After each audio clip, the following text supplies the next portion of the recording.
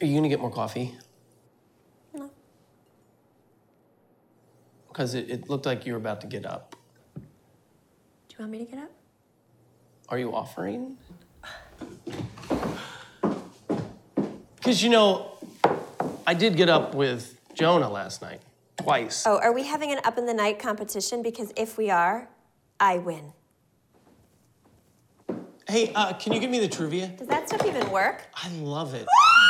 What? A mouse! What? Oh my God, I just saw a mouse. It went behind the stove. That was your scream for a mouse? Well, I've never seen a mouse. I've never had a mouse. How could we have a mouse? You're like the neatest person I know. Well, now you know why I always tell you not to leave crumbs all over the counter. Is this because you think I left crumbs on the counter? And the sink? Wait a minute. Are you sure it was a mouse?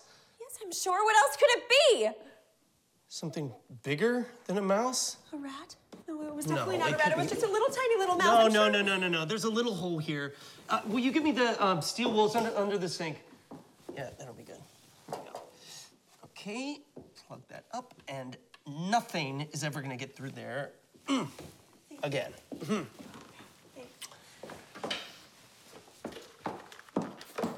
What is this? I am not the kind of person who has a mouse. I am the kind of person who does not have a mouse.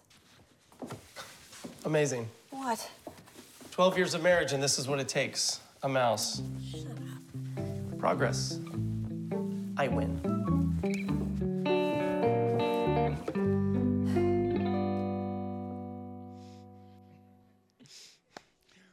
Well, good morning and welcome. My name is Chris. Good to have all of you here today. And we're kicking off this new series called It's Complicated. And this is one thing I know we all know is our relationships are extremely, extremely complicated.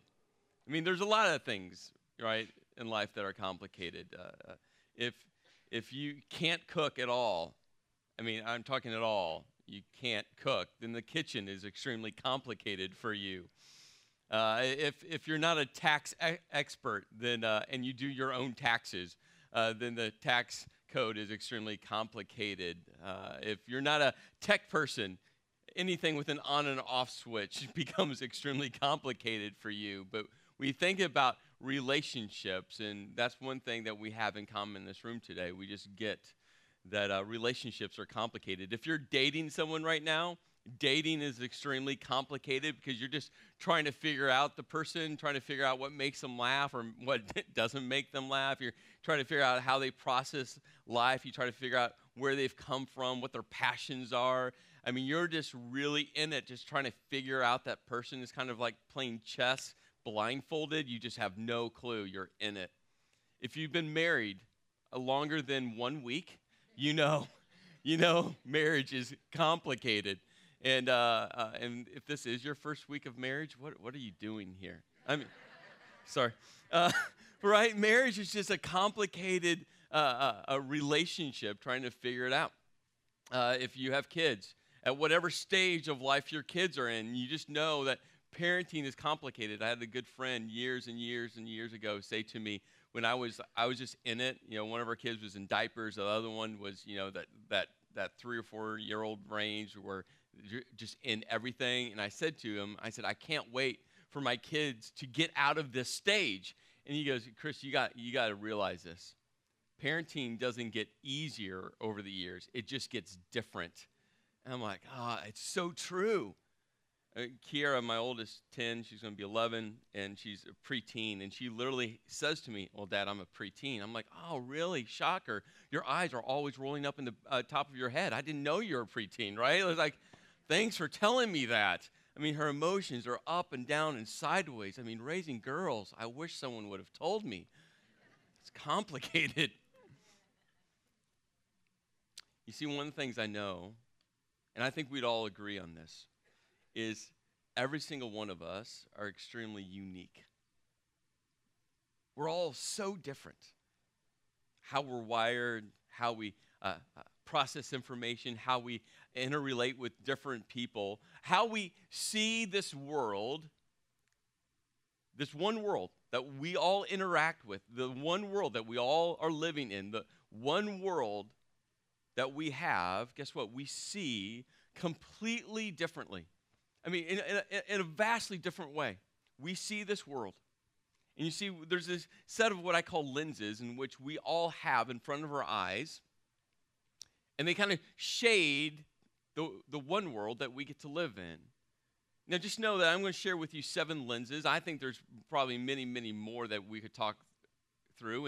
And to be very transparent, I'm going to overstate some things and simplify some things, but I think we'll all get the point.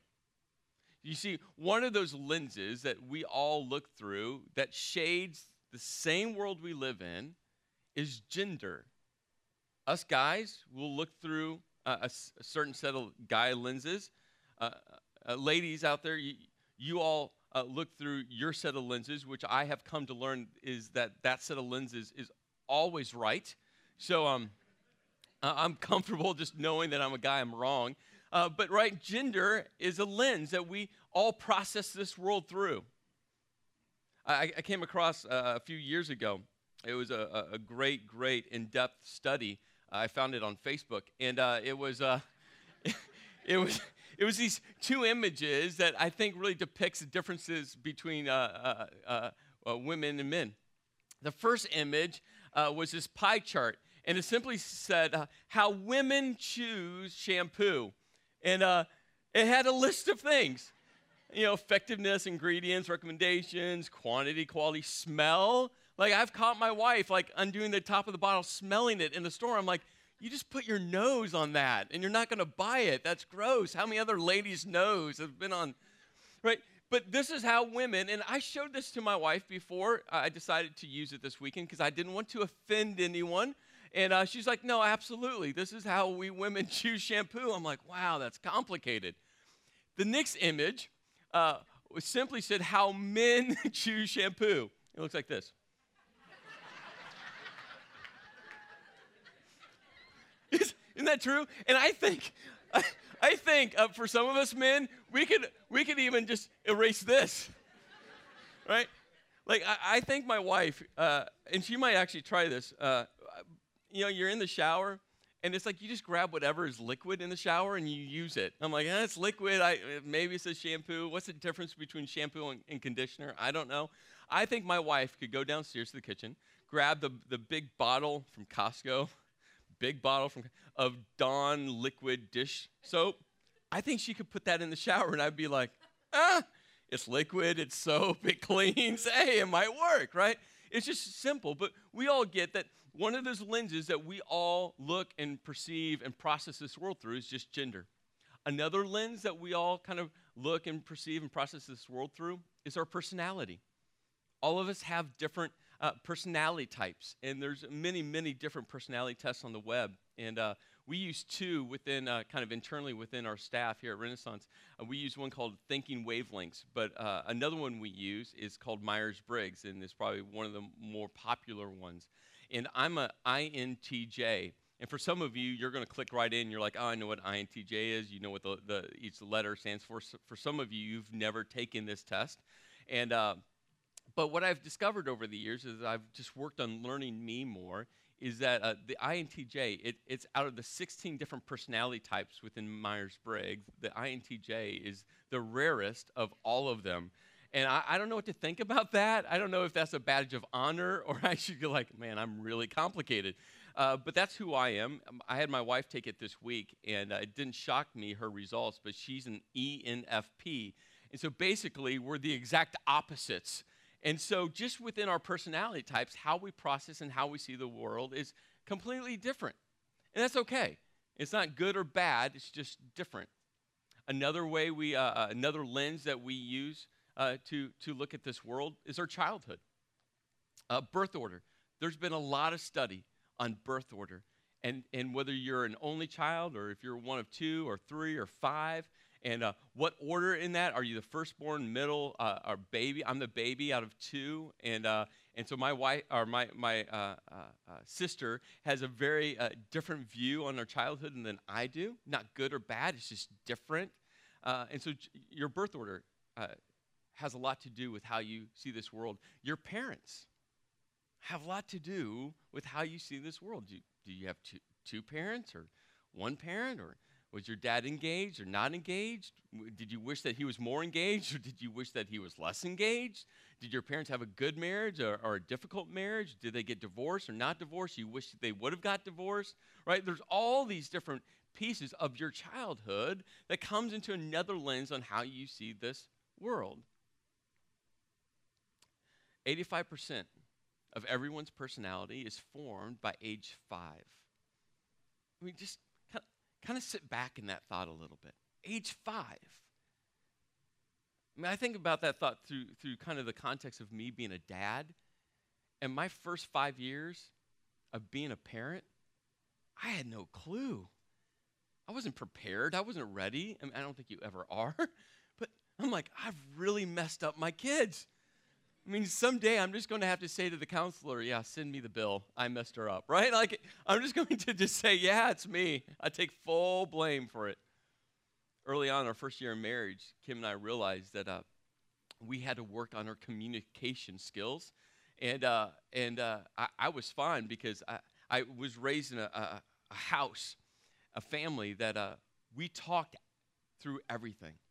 We're a very verbal family, not abusive. It never came close to that line, but we would talk, and we used talk for everything. Talk could mean talking, or talk could mean screaming, yelling, robust dialogue, you name it.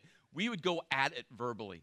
But here was the amazing part of my family. We'd always come out with a conclusion at a place where we'd say, okay, that's a great place.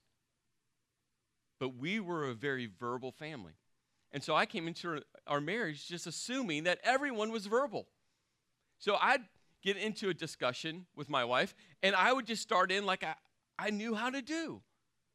And she would shut down and walk away. What do you think that did to me? I'm like, come back here. You can't walk away. I'm talking. She's like, that's the point. You're talking. I'm not. And what we discovered was how she was raised.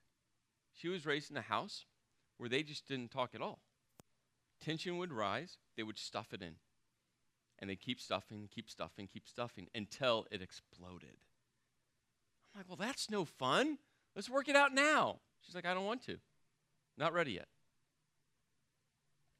I'm not saying one's better than the other, but it's just how we were raised. And here's what I know. Out of the top 3 reasons why people get divorced, communication is always in the top 3. Always. And we realized early on in our marriage, I'm thankful we did, that how we were raised in our childhood was completely different when it comes to communication. Again, not right, wrong. It wasn't that my family was better than her family and her family was better than my family. It was just different. And we had to somehow figure out a way to come together so that we could start actually having conversations together. And I would say some 15 years later, we've gotten better. We still default there, but it's coming, but we've been committed to figuring it out together. You see, your childhood has a big piece to how you perceive and look at this world. Another lens is culture. Where were you raised? What country were you raised in? Or maybe if you were raised in the United States, what state were you raised in? Because, right, there's nuances amongst all of our states. The interesting thing for me is just in the last 18 months of being here, I've discovered a whole list of things, but an interesting piece is that we live in Summit, and you can drive 10 minutes. I don't care what direction, north, south, east, or west, and you're in a completely different culture. I mean, again, not good or bad, just completely different. And you see, where you were raised and the culture in which you were raised in is another lens of how you see this world. Your spiritual beliefs is another lens. How you see God, what you think about church, right? What your parents thought about God, what your parents thought about church, how you were raised, and your college years, now into your adult years, all of that is another lens. Another lens is friendships. I mean, think about elementary school and middle school and high school and college. And all of us have stories, or at least one, but probably multiple stories of that kid on that playground that said that comment to you. You can remember. I remember my moment, Fairview grade school in Bloomington, Normal, Illinois, right by the merry-go-round. It was traumatic. Like, I can remember those moments. And there's great moments too. It's not all bad. But friendships is another lens in how we process this world. And then we all have life events. Some great, great life events, like having kids. I see this world completely in a different way now, being a father. It's amazing how I view this world now as a dad. So there's great life events that shade your world, but there's also traumatic life events. You know, for some of you, you've had emotional abuse or physical abuse or sexual abuse in your past. And it has shaded how you see the world. You see, and we kind of pause in this moment and we kind of think about this image. And every single one of us has a very unique set of lenses in which we interact with this world. And I think we'd all would agree with that. But here's the tension. In one moment, we're like, yeah, okay, I'm a unique individual. I see this world in a completely different way than every other single person. But then we leave this moment and we start interacting with our spouse or our kids or coworkers or friends or you name it. And as soon as it's usually tension, when tension arises, guess what happens? We default back to how we see this world, and we can't understand why they can't see it our way.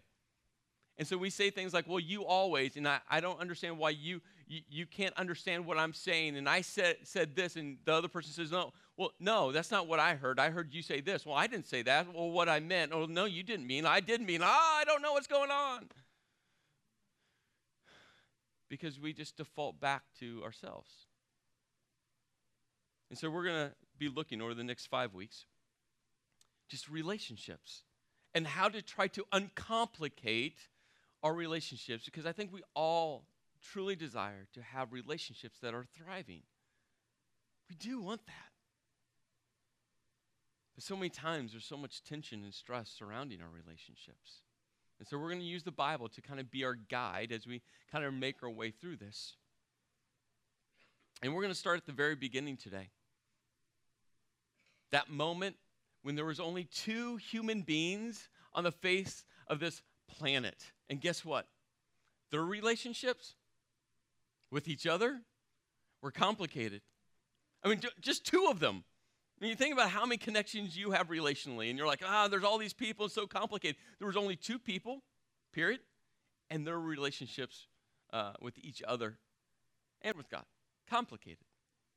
So to set up the story, God had created the heavens and the earth. He's created the stars and the moon and the sun. He created the animals. And then he created the Garden of Eden. He himself, God himself, planted the trees and made this amazing place called the Garden of Eden for man and woman. And he placed them there in this perfect place.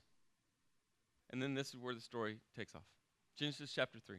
Now the serpent was more crafty than any of the wild animals the Lord God had made. He said to the woman, did God really say, you must not eat from any tree in the garden? Now, just know in this Genesis 3 passage, there's so much here. And I just don't have enough time to go through every single little twist and turn through Genesis 3. So I might stir up more questions for you than answers, but I'll try to hit the highlights. Like the first one, the serpent. And the serpent was talking. Now you might just go, huh? Animals are talking. Yes, the animals were talking. Now we don't know, is it all the animals or just the serpent? I kind of like to believe that it was just all the animals were talking. It was just one of these common things, because Eve's not going to freak out because an animal was talking to her. It's never going to say, and Eve was like, the serpent's talking. This is weird. It never says that. She carries on a conversation. So I like to believe, again, it's not in the Bible. I just like to believe it was common occurrence. They just had conversations with the animals, which would be fascinating to know what my dog is thinking right now. But so she's having this conversation with the serpent that's standing upright. And the serpent, what we know, Adam and Eve didn't know this, but the serpent kind of represents that Satan was kind of behind him. Okay? And we find that out throughout the storyline of the Bible. And he goes, did God really say you must not eat from any tree in the garden? And it's interesting because right away, the serpent is going to just start whispering and deceiving Eve. Just little whispers. Hey, did God really say? You can't eat from any tree? Go back to Genesis chapter 2, and when God was physically planting the Garden of Eden, making this very incredible, special place for man and woman, God planted two very specific trees. One was a tree of life. And we find out in Genesis 3 that when you would eat from the tree of life, you would never die. And the only other time in the Bible that we read about the tree of life is in Revelation, where there's actually going to be two trees of life planted on each side of the road for eternity. And it says that the fruit's abundant. For those spending eternity with God will eat from that tree to live for all eternity. So there's a tree of life that they could eat from. The second one was a tree of the knowledge of good and evil. And God just said, don't eat from that tree. God didn't give Adam and Eve a list of rules. He didn't write down hundreds and hundreds of laws of what they couldn't do. He had one. Eat from all of this. Enjoy this perfect place. I created all of this for you. Just don't eat from that one tree. And the serpent starts kind of whispering and deceiving, saying, did God really say? Did God really say? Did God really say? And then listen to Eve's response. She said, the woman said to the serpent, we may eat fruit from the trees in the garden. But God did say, you must not eat fruit from the tree that is in the middle of the garden, and you must not touch it or you will die. Let's go back to verse 2. Two things happens here. Eve takes something away from what God had said, and then she adds something to what God had said. Because you go back to Genesis chapter 2, when God kind of gives the instruction about what they could or could not do. The one thing they couldn't do was eat from the tree of knowledge of good and evil. He gives these very simple instructions. And you see what Eve does is she drops a very key word. She just says, we may eat fruit. What God literally said was, you may eat freely of the fruit in the garden. That word freely is better translated, eat until you're content. You see, God, from the very beginning, was this amazing, generous God. He himself made the Garden of Eden. He planted the trees. He made this perfect place on this perfect planet for Adam and Eve. And he said, eat abundantly. Eat until you're content. Consume. I have given you. And for some reason, Eve removes this word. She just removes it. But then she adds something to what God said. Verse 3. Catch this. You must not touch it. God never said that. He never said it. He said just don't eat from the tree. He didn't say don't touch it. I mean, I'm sure they could have climbed the tree of the knowledge of good and evil. I'm sure they could have built a tree house in the tree of the knowledge of good and evil. I'm sure they could have tied up a hammock and swaying together underneath the cool breeze, right? God didn't care about them touching it. He just said don't eat it. And what's interesting, and I tell you, it's something we should pay attention to from the very beginning of time. It's so easy to twist God's words, to remove God's words, and to add to God's words. It's a danger for all of us. That's why we did this series called The Road, and we spent an entire day on the Bible being our GPS. He said, hey, let the Bible be your guide. Don't add to, don't take away. Let the Bible be your guide. Because it's so easy to twist the words to fit the context you want it to fit. And it's been happening since the beginning of time. Well, it goes on, verse 4. And the serpent says, you will not certainly die. I mean, can you just hear kind of the sarcasm in his voice? I mean, you got to spend a little time trying to read between the lines a little bit. Like, come on, Eve, you're not going to die. God just created you. Why would he go through all of that to create you, and there's only one of you, and for him to kill you? Shoot, Eve, look at Adam. He still has a scar where God took the rib out of him. Like, he just got done. God wouldn't do that. Come on, Eve. No way. For God knows that when you eat from it, your eyes will be opened and you will be like God, knowing good and evil. You see, from the very beginning of time, the serpent has been deceiving and whispering. See, all of us, we only have one top priority. There's only one slot for one thing in our top priority of our life. And God wants to be that top priority. God wants to be number one in our lives. And the struggle, and we see the struggle start in the garden. The struggle is we put other things in our top priority. And we move God to 2 or 3 or number 10 or number 30 on the list. Our pride goes in the top priority. Our money goes in the top priority. Other relationships goes in our top priority. Our hobbies go in our top priority. Everything else gets put in the top priority. And God's saying, hey, what about me? I'm God. I should be number one. And we go back in the garden. Guess what the serpent was saying? Oh, come on. You eat from the tree of the knowledge of good and evil. You're going to be like God. You get to go to number one. Don't you want to be number one, Eve? You don't want to be number 2 to God. You want to be number 1. And goes on. It says, when the woman saw that the fruit of the tree was good for food and pleasing to the eye, and also desirable for gaining wisdom, she took some and ate it. She also gave some to her husband who was with her, and he ate it. Moving on. Then the eyes of both of them were opened, and they realized they were naked. So they sewed fig leaves together and made coverings for themselves. And then verse 8.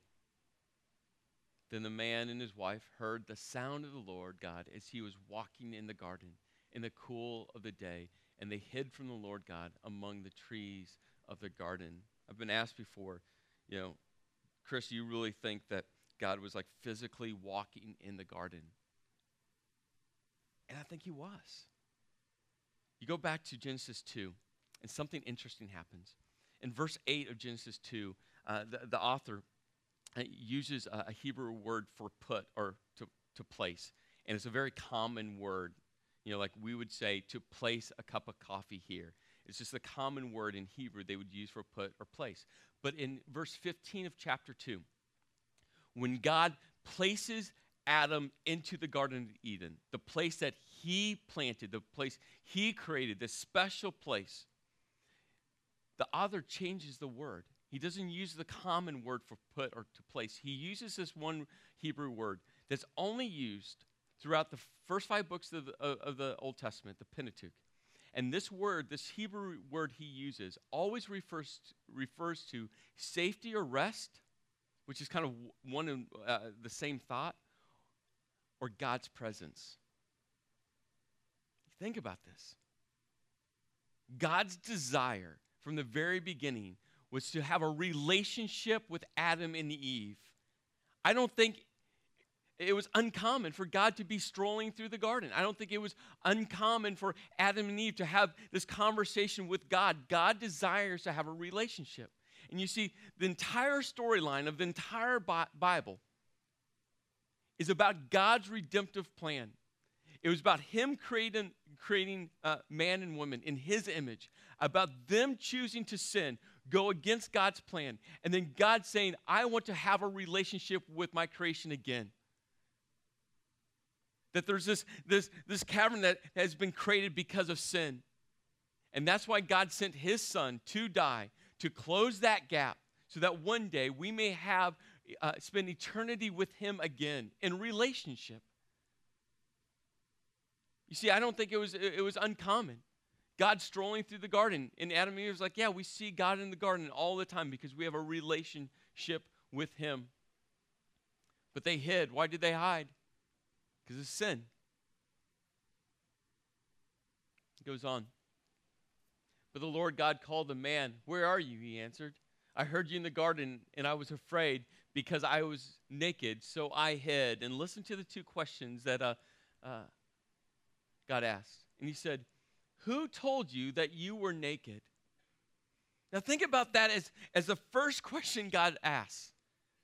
And I just wonder if God paused. Hey, Adam, who told you were naked? You've been naked this entire time. How do you know you're naked now when you've been naked? And naked wasn't bad, but now naked is bad. And I wonder if God just paused and waiting for Adam to confess, waiting for Adam to repent, just waiting for Adam to step forward and say, God, man, we messed up. I messed up. We ate from the one tree, the one rule. We broke the one rule. God, we're sorry. I wonder if God just waited. I don't know if they would have confessed, if they would have repented, if it would have changed anything. I'm not saying the consequences would have changed or not. I don't know. But I wonder in that moment if God was just waiting for them to own it. And then the second question. Have you eaten from the tree that I commanded you not to eat from? And then what happens next?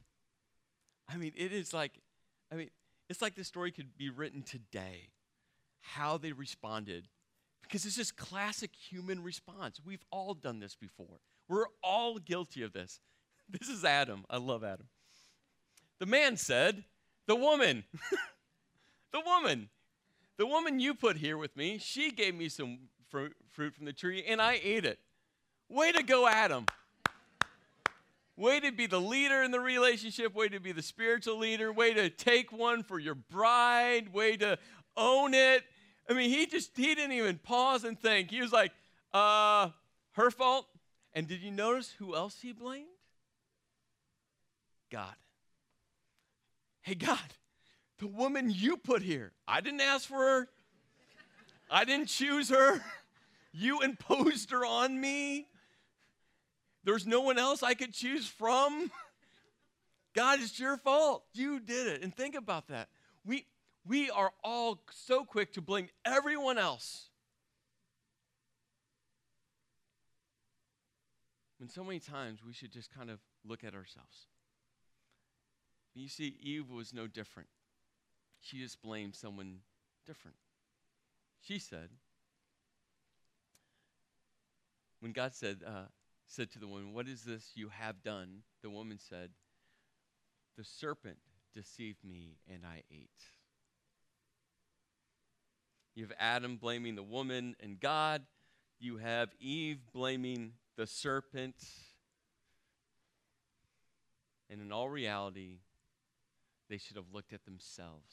You see, there's another lens that all of us look through, that filter our world. It's a lens that darkens the world we live in. And that filters sin. And you think about how our pride or how our ego or how our identity issues or how our desperate need for affirmation from each other, when God says all we need is affirmation from Him, our selfishness, like our sin has this powerful way to darken the world as we look through our lenses. You see, it's easy for us to default to a myth. It's a myth that on one side we want to believe, but there's moments where you just need to pause and realize it's just not true. And this is what the myth says: I can and need to change you.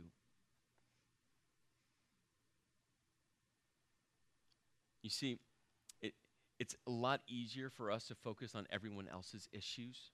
You know why? Because we don't have to worry about ourselves. It's marriage counseling 101. Well, if she, well, if he, well, if she changed, well, if he changed, well, if she didn't, well, if he didn't, well, if she communicated, well, if he communicated, well, if she cared, well, if he cared, right? And you go back and forth, and in all reality, you can't change anyone. Do you realize that? You see, here's the truth in the statement. I need help to change me, and I'm committed to understanding you. I'll come back to the I need help to change me. But you see, if we would just all understand that we should be committed, whoever those people are, our spouse, our kids, our work associates, our friends, people in general, if we start to be highly committed to understanding how that person sees the world, right? Their gender, their personality, their childhood, their life events, their spiritual journey, their friendship circles, their culture that they were raised in, all of those factors and many more. If we start to be highly committed to understanding each other, guess what? It would start to uncomplicate our relationships. It just would. But would uncomplicate our relationships more is if we would spend a whole bunch of time working on ourselves. And there's a reason why I wrote, I need help to change, because guess what? We need each other to help each other to change. But you know what God knows? Is we need more than ourselves or another self-help book or another person to help us change. We need his power. And the Bible is clear that when you turn and when you put your faith into Jesus Christ, that we're given, if you're a Christ follower, you're given the power of the Holy Spirit to live in you and through you. We did a whole series back in January called Now What? And we worked through Ephesians chapter 3. And at the very end of Ephesians chapter 3, Paul writes, now to him who's able to do immeasurably more than all we ask or imagine, according to his power that is at work within us.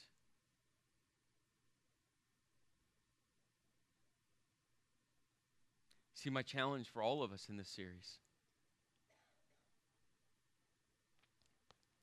we need to start working on ourselves. It's going to take some great people speaking into your life, into my life, but it's going to take the work of the Holy Spirit working in you. Because you can't change other people. You can't. But you, through the power of the Holy Spirit, can change you. And if you change you, guess what? It will uncomplicate your relationships, at least beginning. So this week, I sat down at my computer, and I wrote an email to my wife. I said, Dear Kim, I know that I'm the perfect husband that you always have dreamt of.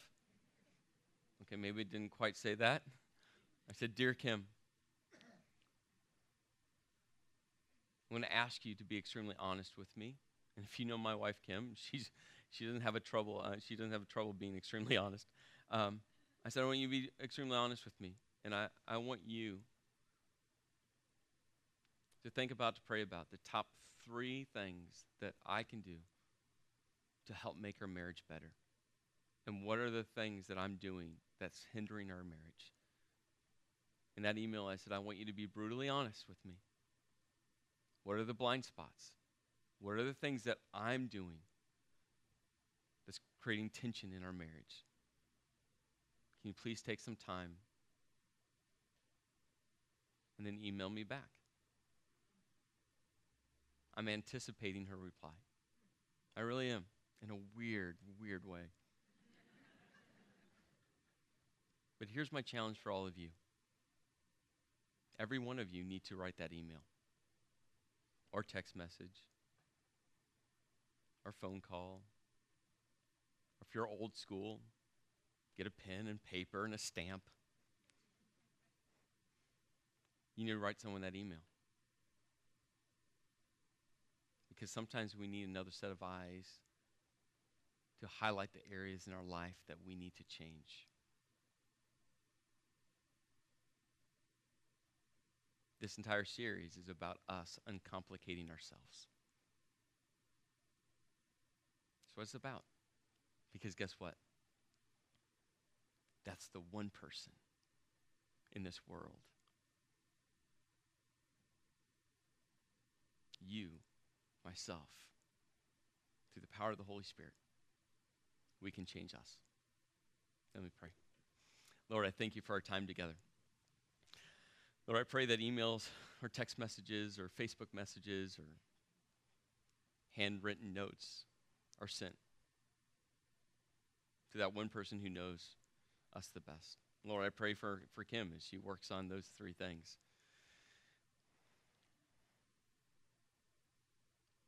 Because, Lord, I desperately want to honor and serve my wife in the best way.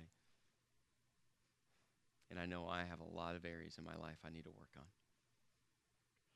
So, Lord, I pray that we all have very bold conversations this week. In your name I pray. Amen. God bless. Have just an amazing week.